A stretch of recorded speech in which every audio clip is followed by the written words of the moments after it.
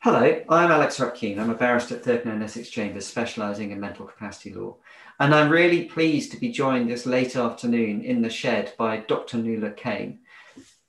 As people who've watched one of these before will know, I don't like introducing the person other than, as it were, here's the name. And I want them always to be able to speak for themselves. So Nuala, over to you. Just tell us a bit about yourself and your background and your interests. Thank you, Alex, and thanks for inviting me to the Shed and Art series, which is very exciting. I'm Nuala Kane. I'm a trainee psychiatrist. I'm specialising in general and older adult psychiatry, currently working with people with psychosis. But I'm also a researcher, and I'm doing a doctoral degree looking at complex capacity assessments. And that's as part of the Mental Health and Justice Project, which is very interested in ideas around decision-making capacity and decision-making support. So as part of looking at sort of these difficult or complex capacity assessments, I've been looking at both data from the Court of Protection, which in England is the arbiter of the Mental Capacity Act. So sort of really difficult decisions get brought to court, and then the judge has to grapple with whether the person might have capacity or lack capacity for the specific decision. I've also, and I'm currently working on an interview study as well. So rather than in a court setting, looking in a general hospital setting, how liaison psychiatrists are grappling with these difficult sort of capacity assessments. But I was hoping to talk about the court work today, because I think it's what we've done essentially is look at 10 years of court of protection cases, specifically looked at the judgments that are published, and looked at all of the cases where capacity is grappled with in any meaningful way. And we're really interested in looking at the why of capacity. So essentially, why does this person have capacity, or why does this person lack capacity for this specific decision at this time? And what are the reasons or explanations or rationales that the judge or the expert witness is giving in order to come to their decision of why the person lacks capacity or has capacity?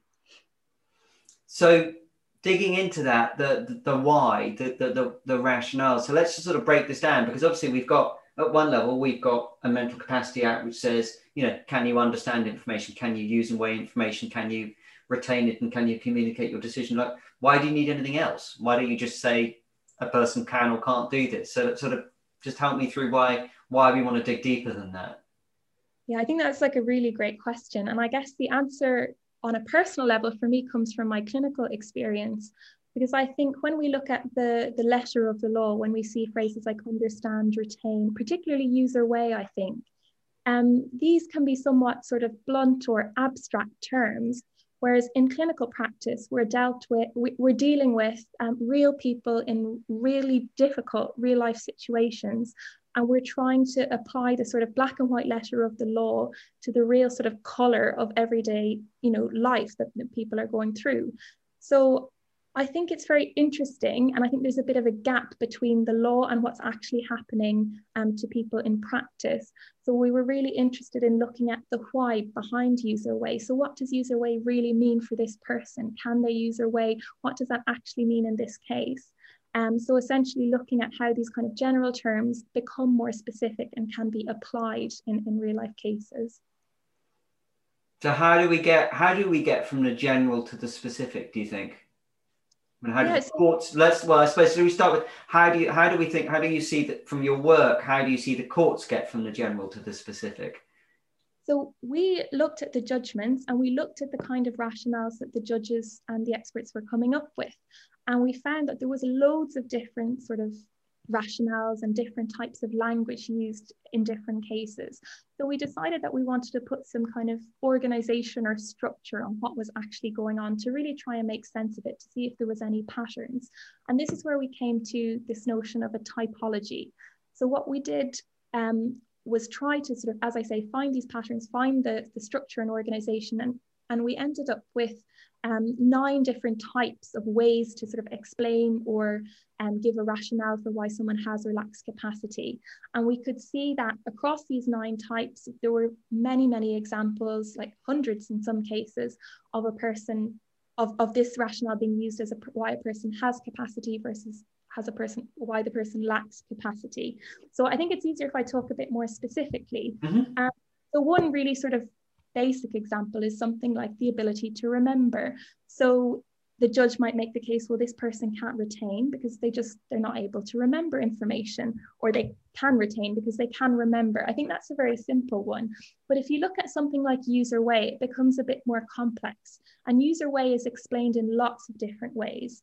So one example is that a person can't imagine different options. So for example, you imagine a person with, say there's a person with autism or a learning disability, and they are being given various options of where they might live. So perhaps the social worker is concerned that their current environment isn't suitable for them and is encouraging them to make the decision to move to another environment.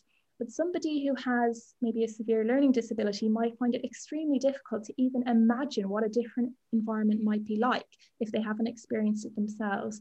So given a sort of option of these 3 options on paper and then trying to imagine it might be really, really difficult for that person. So that was sort of one rationale, essentially, was about this idea of kind of imagining or abstracting.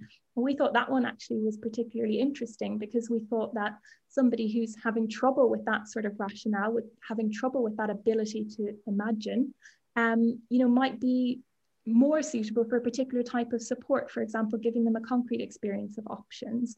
So I guess overall, we're thinking that the more we know about what is the problem in certain people's decision making, the more we can help in terms of support, but also the clearer we are about our concerns about decision making, the easier it is to then have a discussion about that, to be transparent about what's going on, which I think is extremely important given the sort of gravity of the kind of decisions that often come up following these kind of capacity assessments.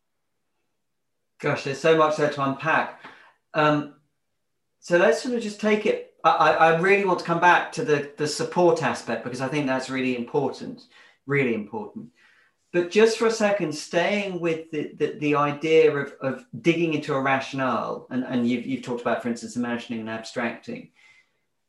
Let's just help me through with the kind of, well, how do we know where either that sits or should sit, as it were, within? We've got to get to the black letter of the law somehow, otherwise we're not done, as it were, you haven't produced a determination which applies the Mental Capacity Act. So just sort of help me with the bit between, you've experienced a phenomenon, you've identified it, and then how does that track through? Yeah, so when we were actually doing the research looking at the judgments, we found, and it was a bit worrying to be honest, that often people were using these kind of rationales that were quite separate from the language of the law, and then at the end coming to a conclusion about capacity, sometimes not even making a clear link with user way or another one of the abilities, the legal abilities. So we figured that's quite a big problem.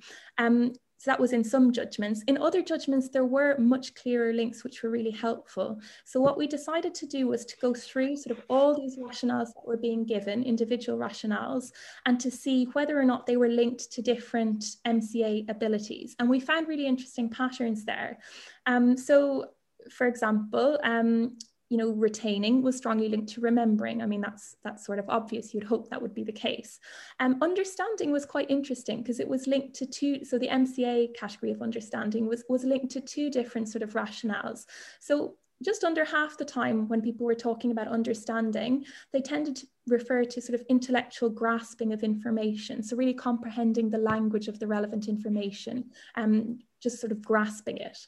But on a second, in a second sort of just under half, again, about just over 40%, understanding referred to something a bit different, to something that we called appreciation. So it was more about understanding how the information actually applied to them and to their situation. So that was sort of a deeper understanding, a different type of understanding. And it seemed that when people talk about MCA understanding, sometimes they talk about just sort of literal grasping of information, but sometimes they talk about that sort of deeper understanding that the information actually applies to them in their situation. So that was quite interesting that there was a bit of a split there. User way was really interesting. And I find this interesting because when we do interviews, for example, we often ask, when we did our interview study, we asked the psychiatrist, what does it mean to you to user way? And there was a myriad of answers. So people thought user way was something almost different every time. So we looked at which of these kind of rationales or these abilities were linked to user way. And we found that, again, there was a wide split. So it wasn't like retaining, which is mostly remembering, or it wasn't like understanding, where there was sort of two camps. But in user way, this could mean appreciation, so understanding information as you know, being relevant to yourself, but it could also be sort of reasoning, so things like being able to think flexibly, being able to balance information. It also sometimes came down to imagining, so that was sometimes linked to user way as well as to understanding, and it also sometimes linked to the idea of valuing, which is kind of something that came up in a number of cases, and I think particularly was interesting in eating disorder cases.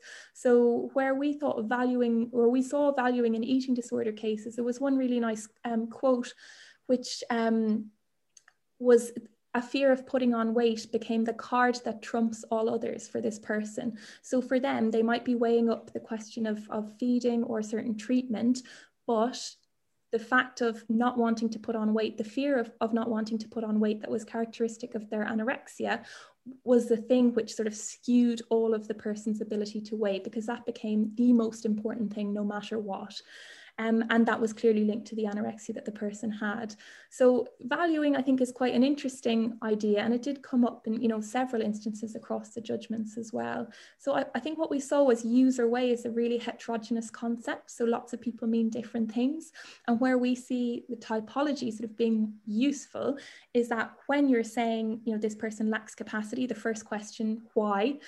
You might say because they lack the ability to use their way, but there's a second why after that. Why do they lack the ability to use their way? What does that mean in this individual case? And that's where we want to know if it's about a problem with valuing, or a problem with imagining, or a problem with reasoning or appreciation, because I think that's really important in grappling with what the actual decision-making issue is for that person.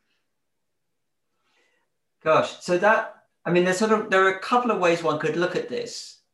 One of them could be, you've just made a very compelling case that this is all utterly arbitrary. In the sense that, you know, we've identified that people are using legal terms in just a completely, especially under using way, just a whole range of different ways. So there's no agreement about what it is, which means it could be entirely arbitrary. So that's one way of characterizing. And I think I'm just going to, as a throw that at you and see what your response is based on the work that you've been doing.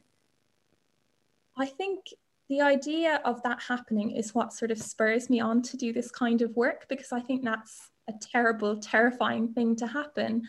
Because I think capacity decisions can be so instrumental in somebody's life, like decisions made about a person's capacity can have really severe consequences for them, whether it's taking them away from their home, or, you know, forcing them to have medical treatment that they don't want.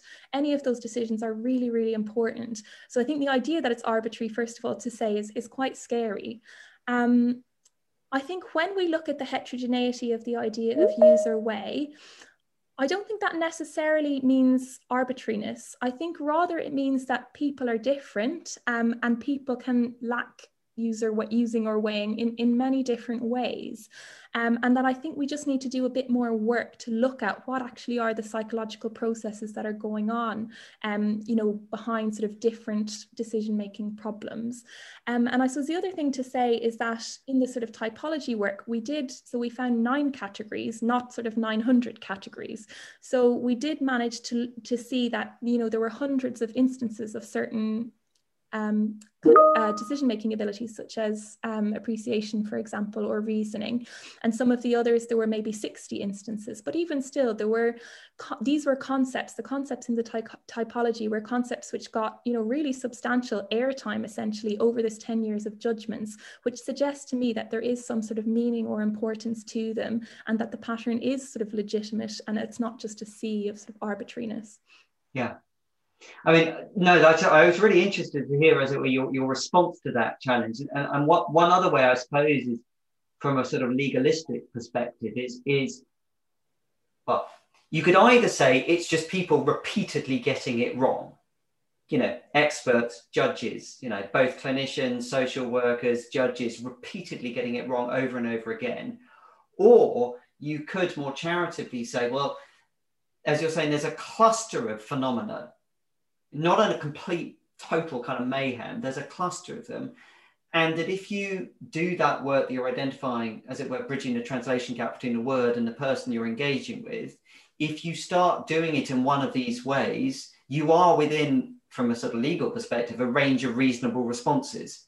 You know, this is a legally reasonable response. You are allowed to think about appreciation. You are allowed to think about valuing, because this is something that the court, as you said at the beginning, the arbiter, over the, you know, this 10 years, there's enough, as it were, there's enough of it there that if you're doing this work, you're allowed to do this. And as you're saying, if you do this, you are then making it more transparent. You're making it clearer.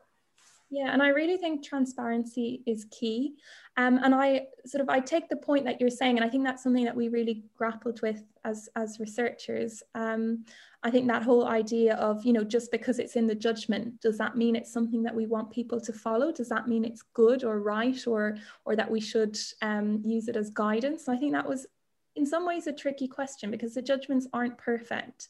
However, I think, again, it comes down to transparency. So if we can see that these are the sort of concepts that judges are using, and we can sort of name them and categorize them and figure out, you know, often the judges are talking about appreciation. I think if we can identify that, we can then have the debate about, is appreciation a good reason? Is not being able to appreciate that information applies to you actually a good reason for denying somebody or saying that someone doesn't have capacity and denying them their autonomy in that circumstance?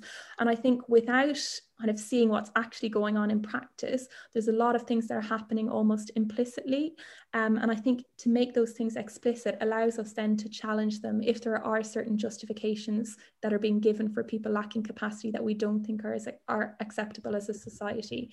Because I think essentially it's about what as a society we feel is acceptable. When are the acceptable circumstances to take away people's freedoms in this way? And I think that's a judgment we have to make. But I think if we don't know what's actually going on, if it's a sort of black box where an assessor is, you know, assessing capacity and then coming out at the end and saying they can't use their way, and we don't really know what it is that they've said, I think that can be really hard on the person, on their family, and on anyone who wants to challenge the assessor as well. So I think if we know what their grounds are, what the reasons that they're giving, I think those discussions can be had about those reasons, challenges can be made about those reasons, and it just becomes more transparent and people are more accountable as well. So I said I wanted to ask about support, and I think it's really interesting that when we started talking, you almost defaulted to, if we can identify this enables us to think about support. So can I just get you to amplify that a bit? Because that to me is incredibly interesting and important. Yeah. Because otherwise this could be just seen as a list of ways to do people in. I was going to use that phrase myself. Sorry. No, I think it's interesting. And I guess it could be seen as a list of ways to do things, and absolutely it could. I hope that it could also be seen as a list of ways rather to get people out of being told that they lack capacity, as in, because there's a flip side. We've seen many examples in the judgments of a person being said to be able to appreciate, be able to reason, be able to give reasons, be able to imagine. And I think that's really important as well. But I think the support point is really, really important, because we know that in the Mental Capacity Act, one of the principles is that, you know, before somebody can be found to lack capacity, you have to give them all the possible support, all the practicable steps have to be put in place in order to support them to make the decision themselves. That essentially is the goal of the Mental Capacity Act. And I think it's something that in practice could be improved upon. I think what I use the imagining example because I think that's such a good example. Like, if you can't imagine sort of abstract options, then of course you should be given the concrete experience. You should be allowed to visit different residential options or whatever it is, maybe spend a bit of time there to see how you like it before you make the final decision. I think that's something that's really sort of practical and concrete. I think where it gets more tricky is in terms of things like appreciation, where maybe somebody is seen, you know, not to have insight into presence of, for example, a physical health condition or mental health condition. And I think that's where it's tricky. How do we change a person's insight? How do we change their belief system, their ability to appreciate? But I think until we kind of figure out what it is that we want to target support at, then we're not going to get very far in researching sort of innovative ways to support people. So I think it's the more we know about people's decision-making processes, the better. Gosh, yeah. No, I agree. I mean, there's so much there to unpack. So, in the last couple of minutes, where are we going with this? What can we look forward to next from this work, do you think? Um, so I would be hopeful that people are able to take a very structured, so a more structured approach, both the judges in the judgments, but also, you know, people assessing capacity on a daily basis in health and social care, that they might see that it's important to make, you know, to take a very structured approach to how they do that, and to be very clear that they need to justify what's going on for this person. I think that then brings about the question of, you know, support. So if they're saying that the person has a very particular inability, or if they're giving a very particular rationale, they should need to show why have they not offered the support that might be appropriate for that inability. I think that's also important. And I think the next step then, of course, is research into different ways to support people who have different problems with decision making. And I think that's hopefully what will come next. I think the idea of the bit you mentioned about, as it were, the challenge in relation to appreciation or insight, I have to admit, my mind is slightly boggling at Yeah. support in that context. But that idea that if you can't identify what it is that you're troubled about, that's the first problem, and then you can think about, well, how can, you know, what can one do here? I think that's an incredibly, it's going to be a very challenging and interesting area to work on. I think probably, you know, the whole area of neuroscience will have something to say about that. The cognitive neurosciences working on metacognition, for example, might be able to do things like that. But I also think there's maybe simpler things you can do. For example, you know, I guess making things more concrete for people, involving friends and family to help sort of support the person, to give them sort of different perspectives, so not just a medical or a clinical or social work perspective. I think those things are really important. It's also important to think about what's causing the problem with the person's insight. So if it is, for example, psychotic illness, can the person be supported regarding treatment for that? I think there's lots of different ways you can do it, but I'm hopeful that sort of as technology, you know, as the neuroscientific advances come into play, that we'll have even more sort of creative ways to be able to support people. Brilliant. Well, Nuala, thank you so much for your time, and I'm really looking forward to when this typology is published, so people can grapple with it for themselves and they can see it. But you've given such a clear and overview and stimulating overview. So thank you so much. No problem. Thanks, Alex.